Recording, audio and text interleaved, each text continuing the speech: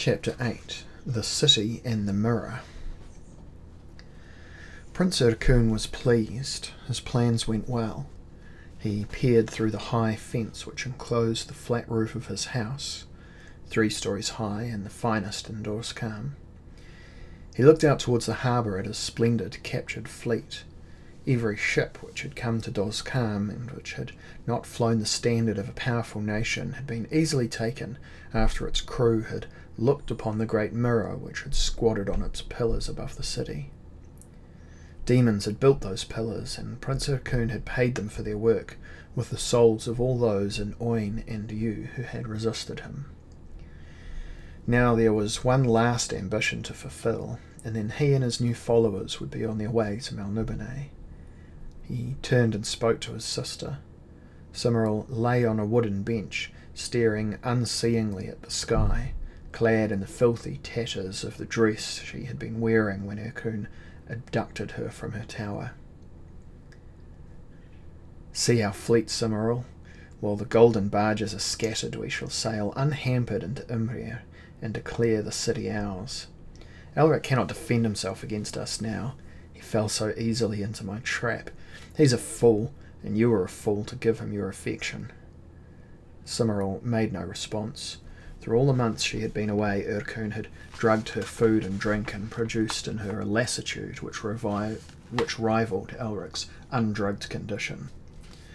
Ercune's own experiments with his sorcerous powers had turned him gaunt, wild-eyed, and somewhat mangy. He had ceased to take any pains with his physical appearance.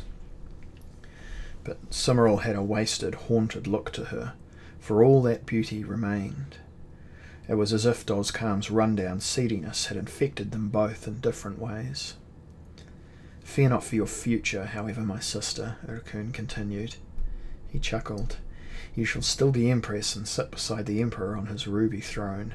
Only I shall be Emperor, and Elric shall die for many days, and the manner of his death will be more inventive than anything he thought to do to me." Cymoril's voice was hollow and distant. She did not turn her head when she spoke. "You are insane, Ercune." "Insane? Come now, sister, is that a word that a true Melnibonéan should use? We Melnibonéans judge nothing sane or insane. What a man is, he is. What he does, he does. Perhaps you have stayed too long in the young kingdoms, and its judgments are becoming yours. But that shall soon be righted. We shall return to the Dragon Isle in triumph, and you will forget all of this, just as if you yourself had looked into the mirror of memory." He darted a nervous glance upwards, as if he half expected the mirror to be turned on him. Cymoril closed her eyes. Her breathing was heavy and very slow. She was bearing this nightmare with fortitude, certain that Elric must eventually rescue her from it. That hope was all that had stopped her from destroying herself. If the hope went in altogether, then she would bring about her own death and be done with Ercune and all his horrors. "Did I tell you last night that I was successful? I raised demons, Cymoril, such powerful dark demons. I learned from them all that was left for me to learn, and I opened the Shade Gate at last. Soon I shall pass through it, and there I shall find what I seek. I shall become the most powerful mortal on earth. Did I tell you all this, Cymoril?" He had in fact repeated himself several times that morning, but Cymoril had paid no attention to him then, no more than she did now. She felt so tired. She tried to sleep. She said slowly, as if to remind herself of something, "I hate you, Ercune." But you will come to live. You shall love me soon, Cymoril, soon." "Elric will come." "Elric? He sits twiddling his thumbs in his tower, waiting for news that will never come, save when I bring it to him." "Elric will come," she said. Ercune snarled. A brute-faced Oinish girl brought him his morning wine. Ercune seized the cup and sipped the stuff. Then he spat it at the girl, who, trembling, ducked away. Ercune took the jug and emptied it onto the white dust of the roof. "This is Elric's thin blood. This is how it will flow away." But again Cymoril was not listening. She was trying to remember her albino lover and the few sweet days they had spent together since they were children. Ercune hurled the empty jug at the girl's head, but she was adept at dodging him, and as she dodged, she murmured her standard response to all his attacks and insults. "Thank you, Demon Lord," she said. "Thank you, Demon Lord." Ercun laughed. "Aye, Demon Lord. Your folk are right to call me that, for I rule more demons than I rule men. My power increases every day." The Oynish girl hurried away to fetch more wine, for she knew he would be calling for it in a moment. Ercun crossed the roof to stare through the slats in the fence at the proof of his power, but as he looked upon the ships he heard sounds of confusion from the other side of the roof. Could the Udits and the Oynish be fighting amongst themselves? Where were their Imririan centurions? Where was Captain Valharic? He almost ran across the roof, passing Cymoril, who appeared to be sleeping, and peered down into the streets. "Fire?" he murmured. "Fire?"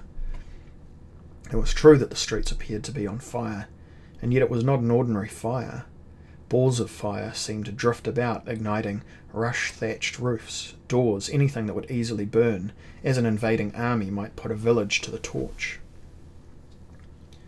Ercun scowled, thinking at first that he had been careless and some spell of his had turned against him, but then he looked over the burning houses at the river, and he saw a strange ship sailing there, a ship of great grace and beauty, that somehow seemed more a creation of nature than of man, and he knew they were under attack. But who would attack Doskam?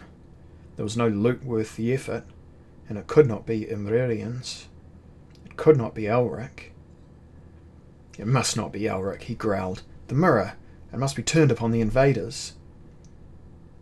"And upon yourself, brother?" Cymoril had risen unsteadily and leaned upon the table. She was smiling. "You were too confident, Ercun. Elric comes." "Elric? Nonsense! Merely a few barbarian raiders from the interior. Once they are in the centre of the city, we shall be able to use the mirror of memory upon them." He ran to the trapdoor which led down into his house. "Captain Valharic! Valharic, where are you?" Valharic appeared in the room below. He was sweating. There was a blade in his gloved hand, though he did not seem to have been in any fighting as yet. "Make the mirror ready, Valharic, and turn it upon the attackers."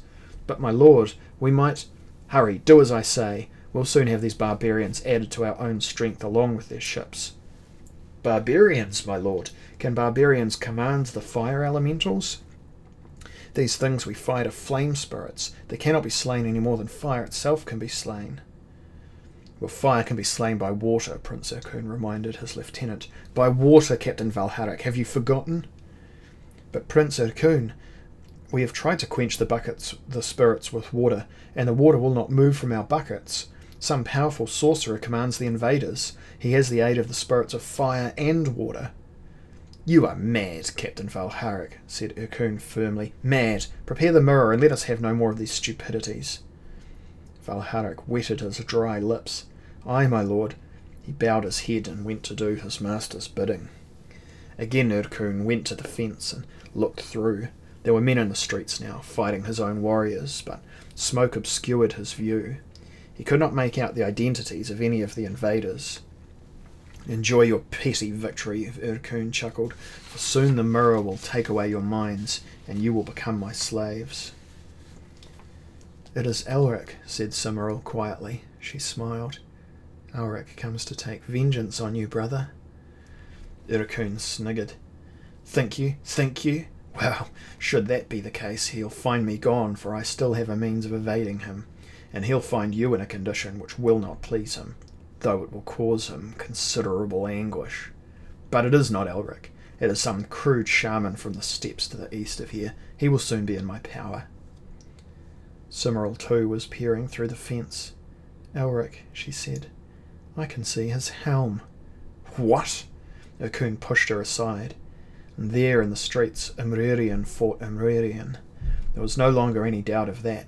Ercun's men, Imrian, Oynish and Udit, were being pushed back, and at the head of the attacking Imririans could be seen a black dragon helm, such as only one Melnibonéan wore. It was Elric's helm, and Elric's sword that had once belonged to Earl Albic of Malador rose and fell, and was bright with blood which glistened in the morning sunshine.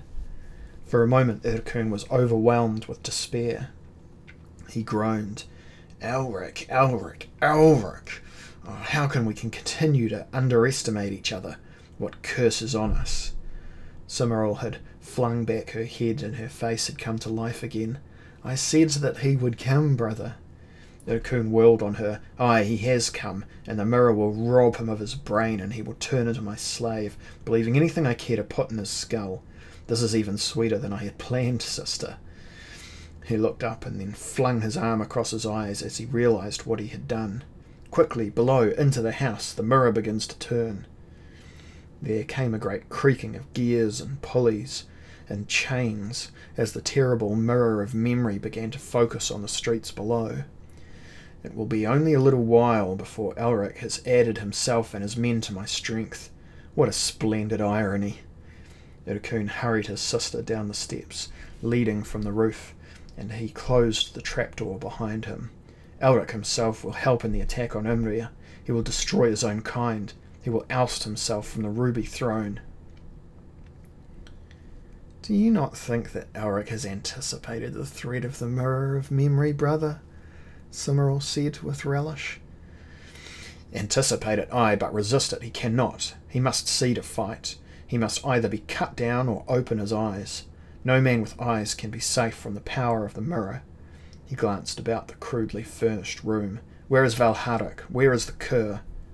Valharic came running in. "The mirror is being turned, my lord, but it will affect our own men too, I fear." "But then cease to fear. What if our own men are drawn under its influence? We can soon feed what they need to know back into their brains. At the same time as we feed our defeated foes.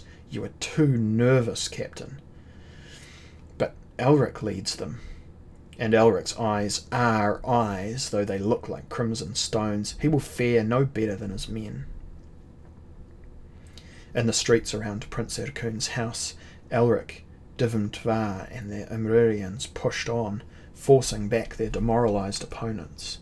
The attackers had lost barely a man, whereas many Oynish and Urits lay dead in the streets, besides a few of their renegade Imririan commanders.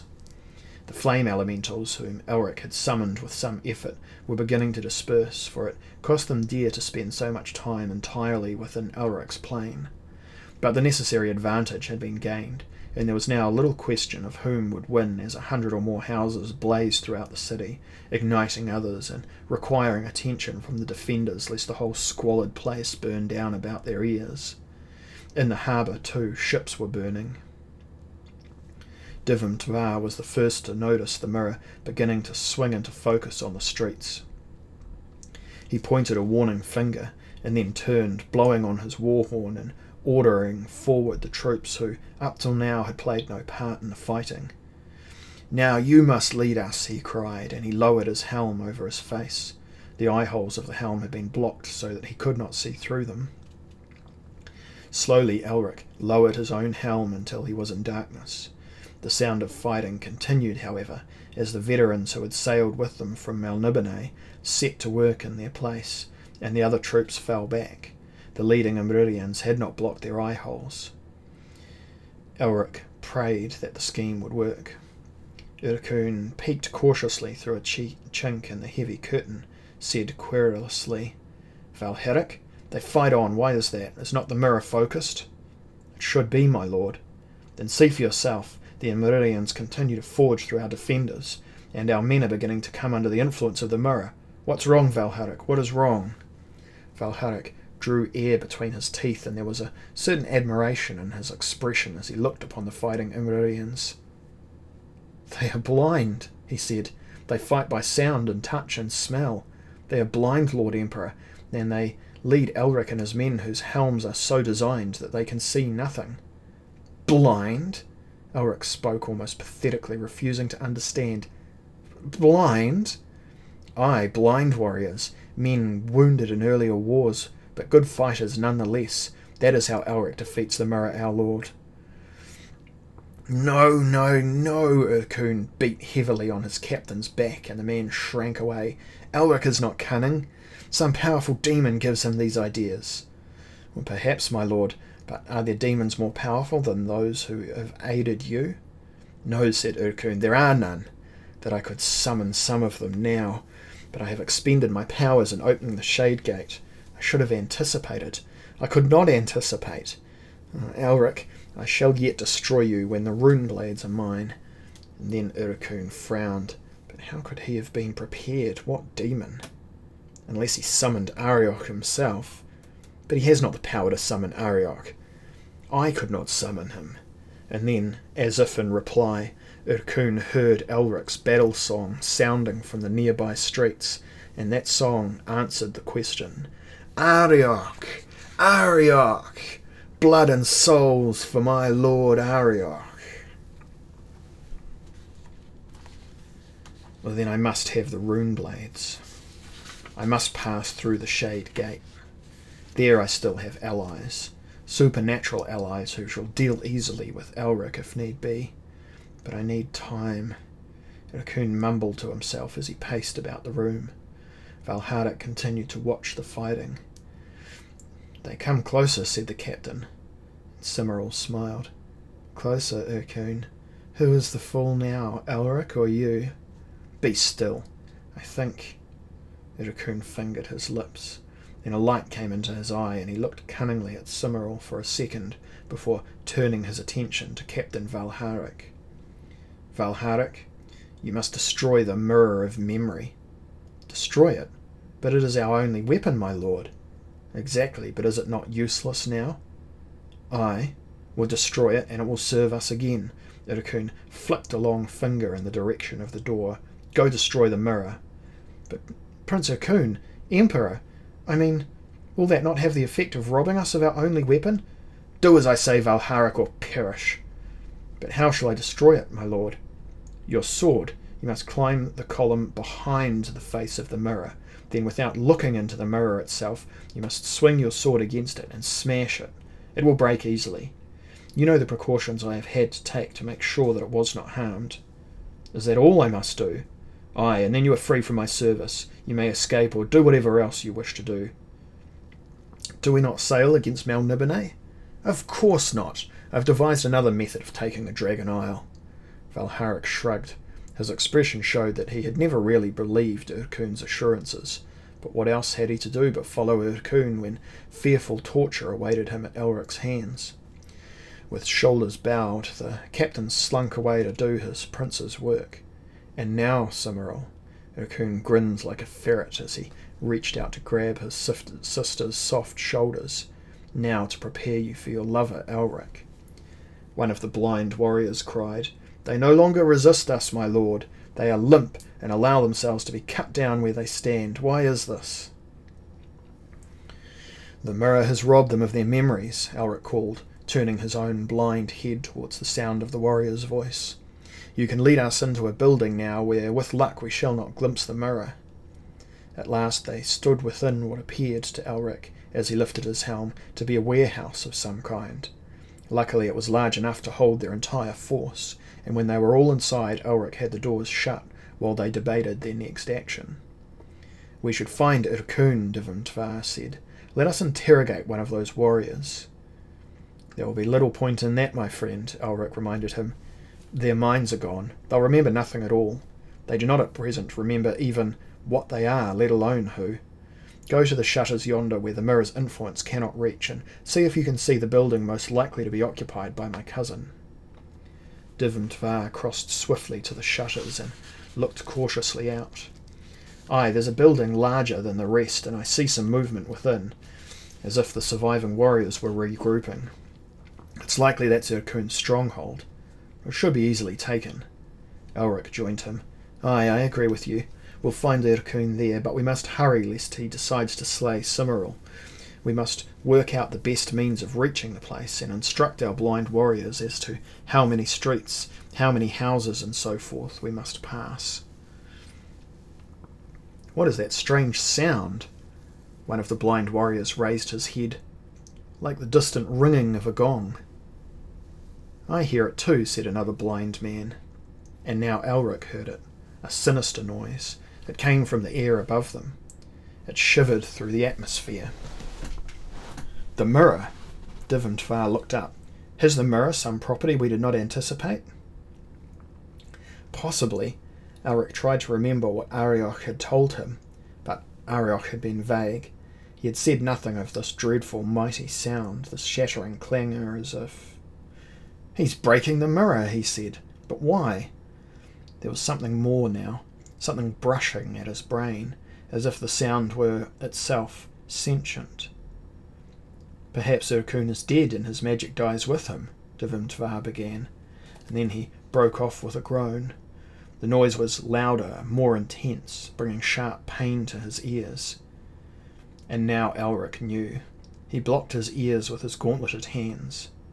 The memories in the mirror, they were flooding into his mind. The mirror had been smashed and was releasing all the memories it had stolen over the centuries, the aeons perhaps. Many of these memories were not mortal. Many were the memories of beasts and intelligent creatures which had existed even before Melniboné, and the memories warred for a place in Elric's skull, in the skulls of all the Amrurians, in the poor tortured skulls of the men outside whose pitiful screams could be heard rising from the streets, and in the skull of Captain Valharic the turncoat as he lost his footing on the great column and fell with the shards from the mirror to the ground far below.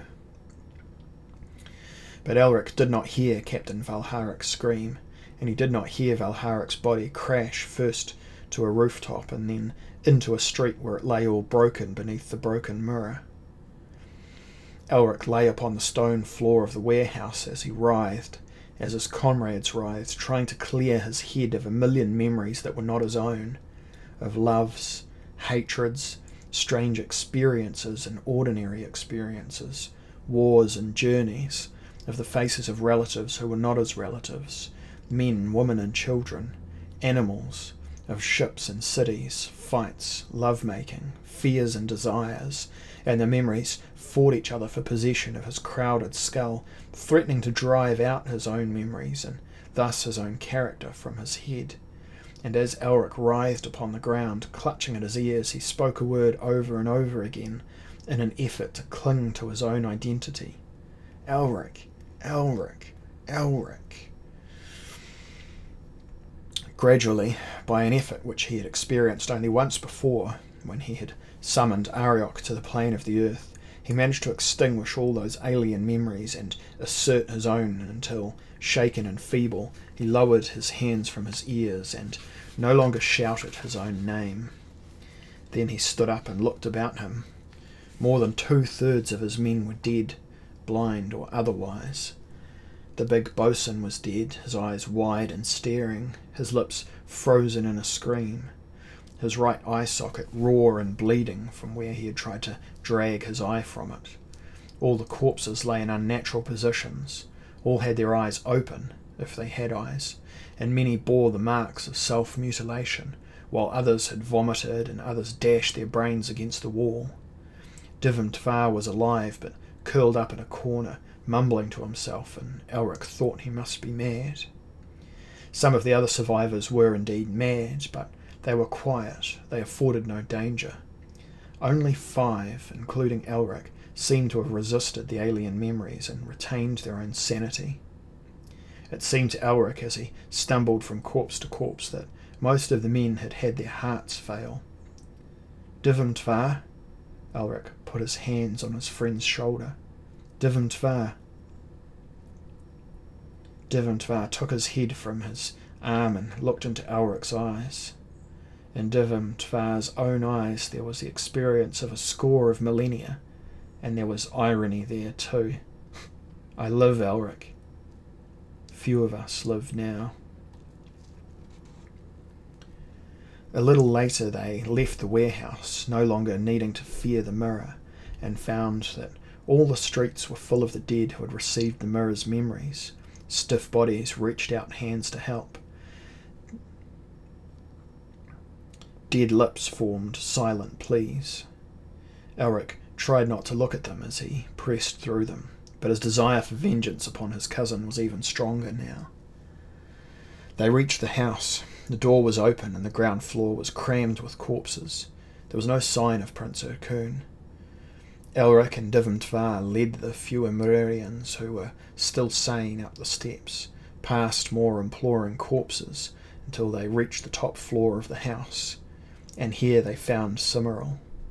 She was lying upon a couch, and she was naked. There were runes painted on her flesh, and the runes were in themselves obscene. Her eyelids were heavy, and she did not at first recognise them. Elric rushed to her side and cradled her body in his arms. The body was oddly cold. "He makes me sleep," said Cymoril. "A sorcerer's sleep from which only he can wake me." She gave a great yawn. "I've stayed awake this long by the effort of will, for Elric comes." "Elric is here," said her lover softly. "I am Elric, Cymoril." "Elric," she relaxed in his arms. "You must find Ercune, for only he can wake me." "Where is he gone?" Elric's face had hardened. His crimson eyes were fierce. "Where?" "To find the 2 black swords, the rune swords of our ancestors. Mournblade." "And Stormbringer," said Elric grimly. "These swords are cursed. But where has he gone, Cymoril? How has he escaped us?"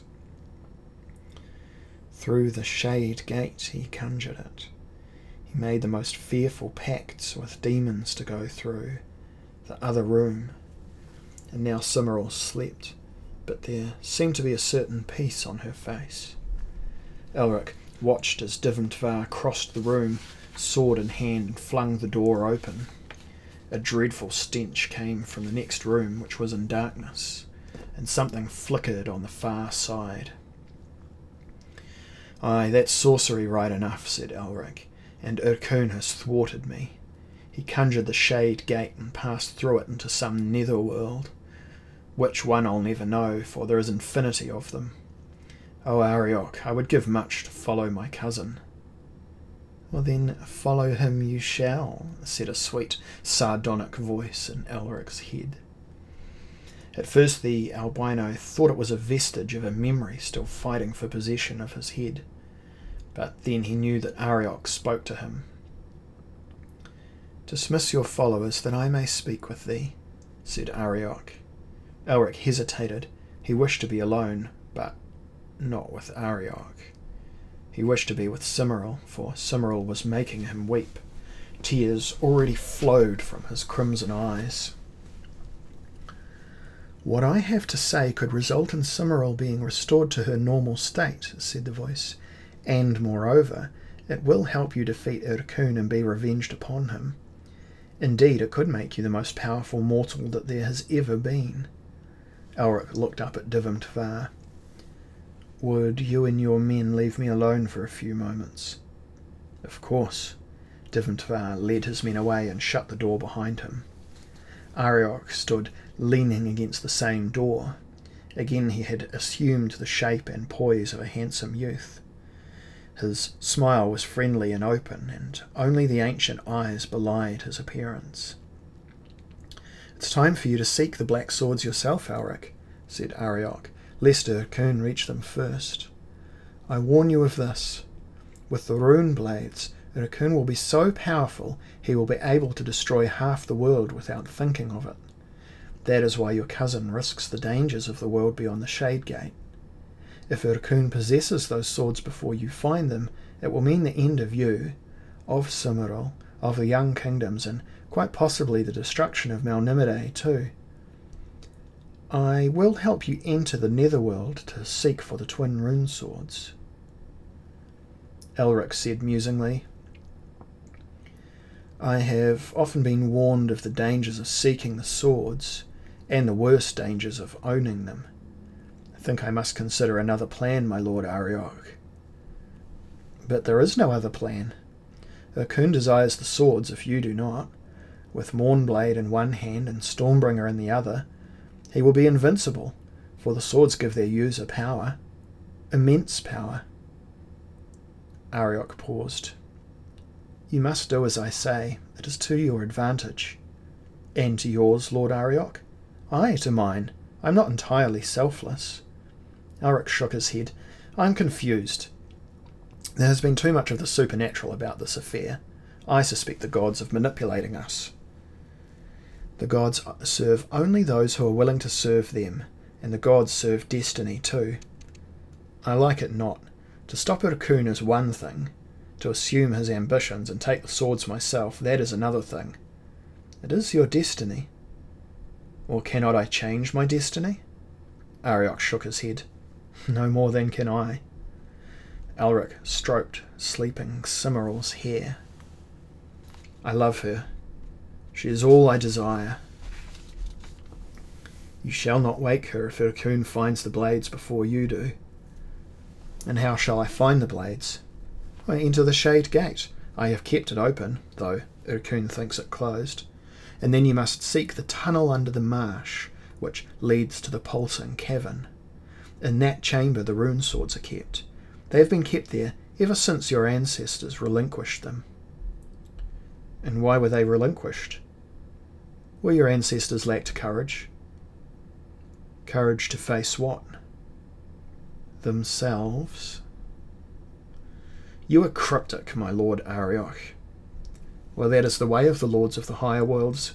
Hurry, even I cannot keep the Shade Gate open long. Oh, very well, I will go. And Arioch vanished immediately. Elric called in a hoarse, cracking voice for Divimtvar. Divimtvar entered at once. Elric, what has happened in here? Is it Cymorol? You look... I am going to follow Urkun alone, Divimtvar. You must make your way back to Melniboné with those of your men who remain. Take Cymorol with you. If I do not return in reasonable time, you must declare her Empress. If she still sleeps, then you must rule as regent until she wakes. Divimtvar said softly, Do you know what you do, Elric? Elric shook his head. No, Divimtvar, I do not. He got to his feet and staggered towards the other room, where the Shade Gate waited for him.